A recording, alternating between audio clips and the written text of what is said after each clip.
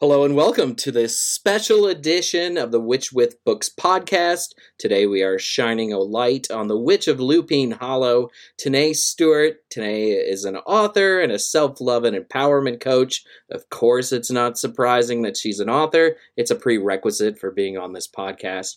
Her first book was The Modern Witch's Guide to Magical Self-Care, and her latest is The Modern Witch's Guide to Natural Magick, which was just released. Tenae, thank you so much for being on the podcast. It's going to be great talking to you for the next 20 minutes or so. Yeah, thank you so much for having me. I have to start with asking, where is Lupine Hollow? Because I'm reading your book and I want to move there. It just feels like this natural place, which is really different than my suburban life where I'm lucky to grow a sunflower.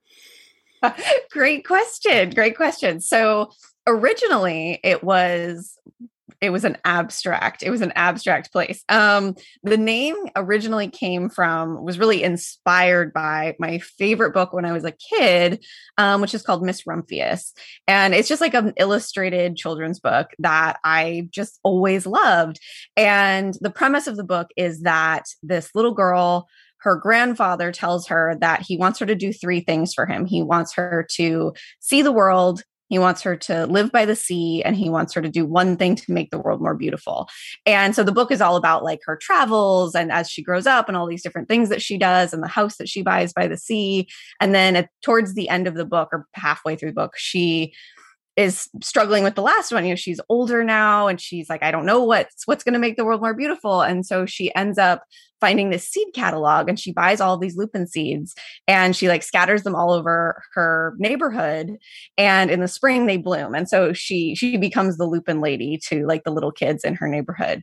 And I just always loved this book.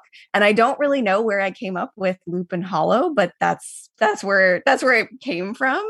And now we live in a really beautiful little cottage in Sebastopol, California, that has kind of become Lupine Hollow. It has stepped into the role. That is like so much better of a story than I was expecting. It was like, oh yeah, it's the name of the street that I live on or something. But no, like ties your whole life together. It kind of does. It kind of does. I love that you use the term modern witch in your book titles. And for those of you listening, Tenae is sipping on tea. I'm sipping on an Americano. So if you hear us slurping, that's what it is. That's all it is. Yep. So, yeah. But I love modern witch in your book titles. What makes a modern witch to you? I feel like it's really this idea of magic in like our real lives, that being a witch doesn't necessarily mean living in the perfect cottage on the edge of the forest, like we can bring magic into our real lives in so many different ways. And it doesn't have to be something that's in conflict with our regular, modern, mundane lives and responsibilities. Being a modern witch, I feel like really kind of brings these two sides of ourselves that we sometimes think as being really disparate, brings them together. That's a great answer. So there are a lot of different types of witchcraft out there today. You read Instagram and there's this whole witchcraft world that I barely even know or understand. There's so many different witchcraft currents. Where exactly do you think that you fit in this current witchcraft moment that we are experiencing? Yeah. So I have always identified as a cottage witch. And I don't know where that term came from originally, where I first read it. I wish I could remember so many years ago now. But I do remember when I came across it, just feeling like it really went so far beyond a label for me, like it really encapsulated so much about the practice I wanted to have and who I am. And it felt liberating instead of limiting, like when I tried to fit myself into other labels before, they'd felt like a limit, like, oh, but that doesn't really describe me.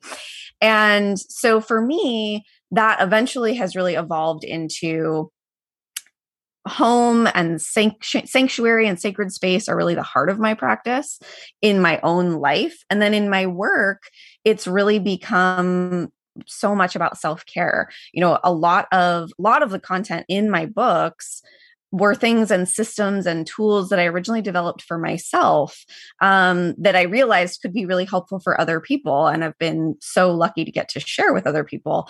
But so it really started from that sense of home. And then kind of grew from like, well, what are other ways that magic can, nourish us and nurture us? So I, in my own life, definitely identify as a cottage witch. And then in my work, I would say the connection to nature, the connection to sacred space, just a lot of those like really simple things that maybe we've felt disconnected from in our modern lives. That we coming back to that idea of like feeling like those two sides of ourselves are in conflict when they don't really need to be. Reading your work, Cottage Witch, sounds really perfect for you because it just feels homey and comfortable. It's not witchcraft where you're drawing a giant pentagram on the floor. That's what we do at my house. Yours is a little different, and I like that about it because it's so welcoming and comforting. I think people Totally. just finding the craft are going to read your book and go, oh yeah, this so resonates with me. Exactly. Yeah. And I've just never been, I do practice spell work, but it's just never been like a central part of my practice, And so for me coming to it, even as a teenager, it was always about the seasons and the moon and just those really like grounding, comforting experiences. And I love that about magic, that there are so many different ways you can go, which on the one hand, I think can sometimes be overwhelming, especially for newer people. Mm-hmm. Feels like, well, how do I choose? How do I fit myself into the right path and into the right box? Which is why I really do love like finding words that describe who we really are, and really help us to define what we want out of our practice. And part of that is experimenting, is doing different kinds of spell work, is making tea blends, is, trying everything across the spectrum and then really discovering like what works for you. I've always thought in a lot of ways witchcraft was about connection. Some of us connect to deity, some people connect to magic, some people connect to the turn of the seasons or the astrological year. And yeah, you're just cementing these ideas that I have because you mentioned it, like I connect to the natural world. Yes, absolutely. I totally agree. Speaking about astrology for a second, it plays a major role in your practice. There are some witches out there who don't do a lot of astrology, Jason. So I have to ask, how does it affect your writing? And are there certain times on the astrological calendar where writing is just easier for you or perhaps much harder for you? That is a great question. Well, I definitely do find in general, not just in writing, but in general, that my most energized time of the year is in the fall and early winter. And I've really come to relate that to my own chart, that I have Virgo rising. And so the beginning of fall into winter is the start of my chart, with the first and second and third houses. And so that's kind of like when we feel most ourselves. And so that's really become an important part of my own work is helping other witches to kind of find the time of year when they do feel most aligned. Especially because often I think when we are working with the seasons, we can feel similarly like we're meant to, experience them in a particular way. When really for some of us, winter is when we feel most energized, not spring or summer, And so I can definitely say that was a really like life-changing thing to realize, because I had always felt like lower energy in the summer. I'd always struggled with it. I'd always would just like not feel like myself, especially like June, July, early August. I would just not feel right. And I always would beat myself up about it. And when I finally really started to relate it to astrology, I realized that there's reasons, in July and the beginning of August, the sun's in my 12th house. It's like the most intuitive inner part of the chart. And so, although I still experience that, having an awareness of it has been so powerful in my life, in my relationships, in my practice, to just really give myself grace that time of year when it's like, I'm probably going to feel lower energy. With that said, I will say I did have to finish this book during that time to meet my deadlines. So, but I do think that it can still be really empowering to know that like, okay, I have this thing that I have to do during this time of year when I might not have chosen to do it, but I can kind of give myself permission, give myself grace, and set myself up for success rather than, just feeling bad about myself. Does that make sense? Absolutely. And summer is a slog. Oh, man. I hate having to finish books in the summer. It was rough. So you write openly and honestly about not practicing the craft for a number of years in your work. And I love the honesty. I think even the most magical of us go through dry spells, and it's really important for authors to admit that their lives are not all spells and magical tinctures all the time. What sort of advice do you have for someone who has stepped away from their practice and is looking to re-engage? Yes, such good questions. So in my case, when I stepped away from my practice, I didn't think I would come back to it. It was really kind of a conscious choice. Maybe not at first. I think I had kind of fallen off with my practice. And then I made a decision. I had been feeling bad about not being consistent. And I decided, you know what? This is something I'm going to set aside. And maybe eventually I'll come back to it. And that went on for about 2 years. And in that process, I had reached the decision that I thought I wasn't going back to it. I'm not really sure why, but really it just amounted to, I was commuting long hours. I was really busy. I had a lot going on at the time. And I just felt I didn't have time for it. And at a point, I think I felt like I didn't miss it, so it was like, well, if I'm not missing it, then I'm good. Right. And then I lost my house in a wildfire, and I spent about 6 months, like really in the grief. And then I was kind of brought back to my practice and through a series of synchronicities. And I realized that I needed that spiritual anchor, that I needed the healing that I could get from my practice and the support. And so I really recommitted to my practice at that point, 6 months after the fire, and really never looked back. I mean, I really have been very committed to my practice ever since. That was 7 years ago. But I think the biggest piece of advice is to let it come back when it's meant to, because I really never thought that I would. And I've been thinking about this a lot recently, where I feel like in some ways I still was practicing, because so much of it is just who I am. I was still really kind of celebrating the wheel of the year. I was still kind of aware of the full moon, even if I wasn't really consciously doing it. In retrospect, I was still aware and I was still connected. Because this is just who I am. And there was never going to be any getting around that. But I also don't think I could have forced it any earlier. I needed that moment of realization that I really needed my practice.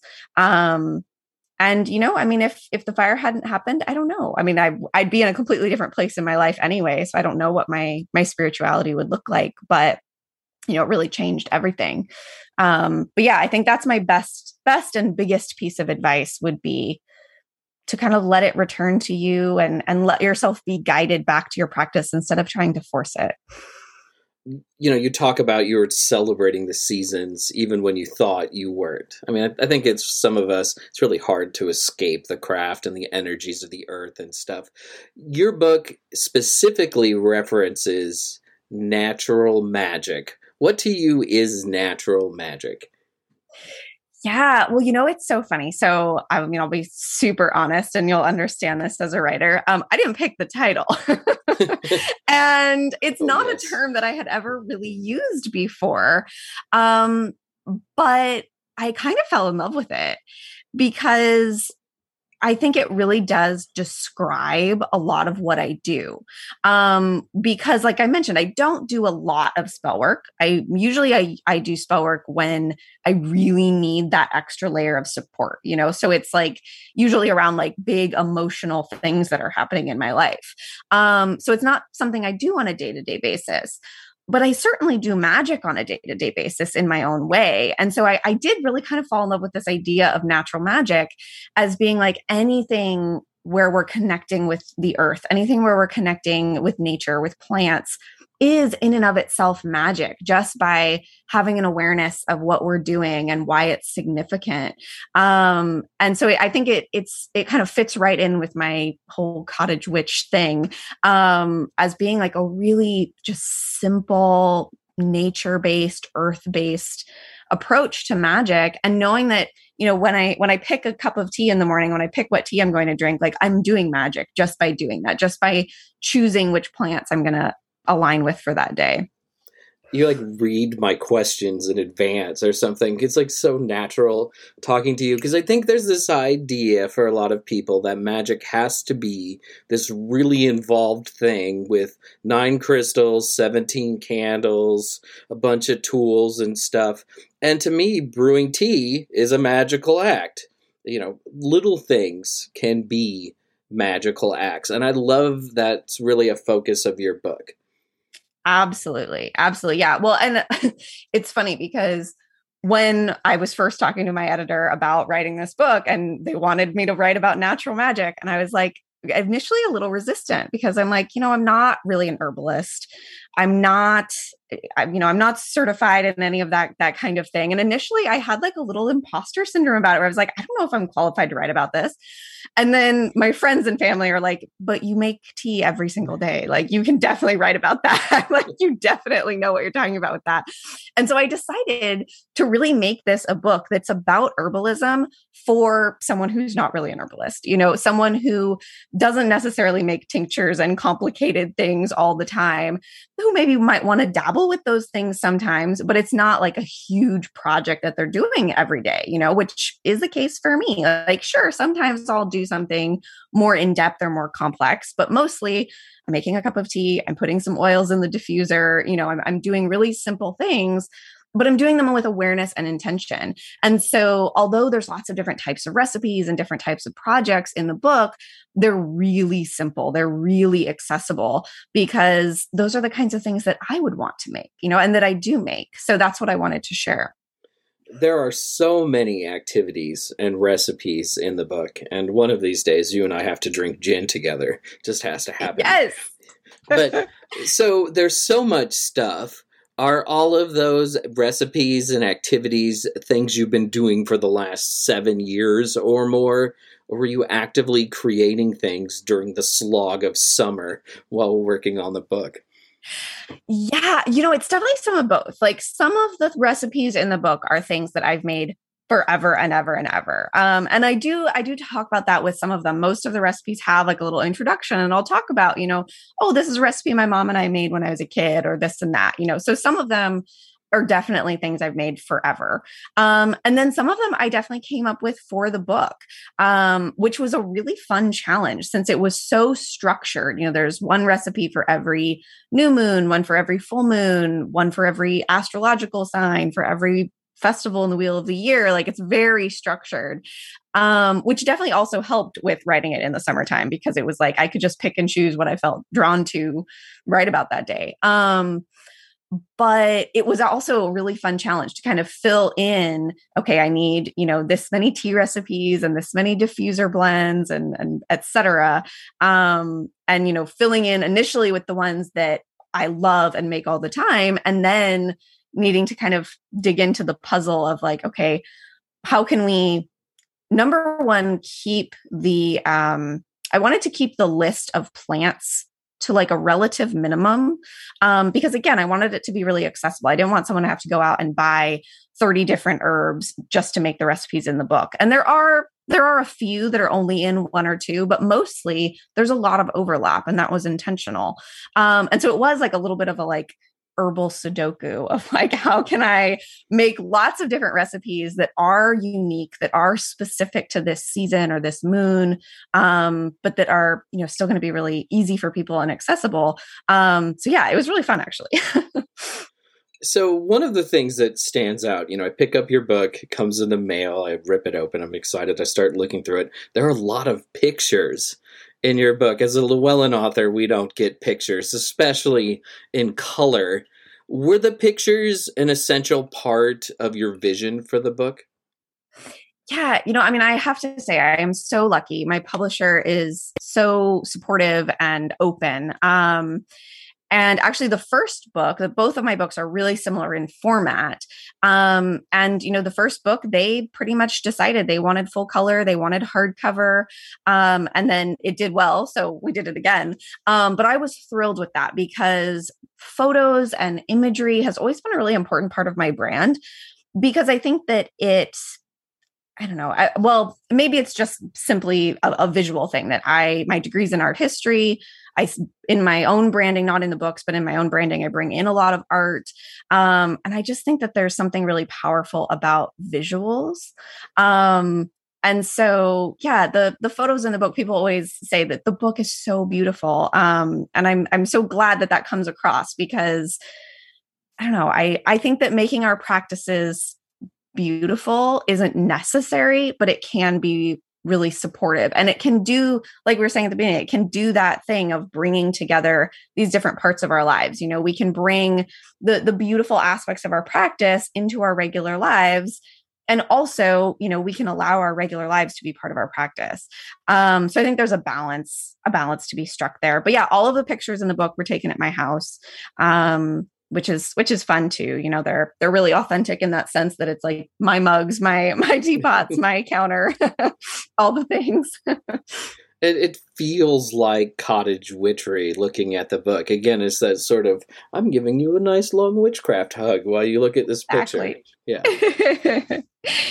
So every book is a journey.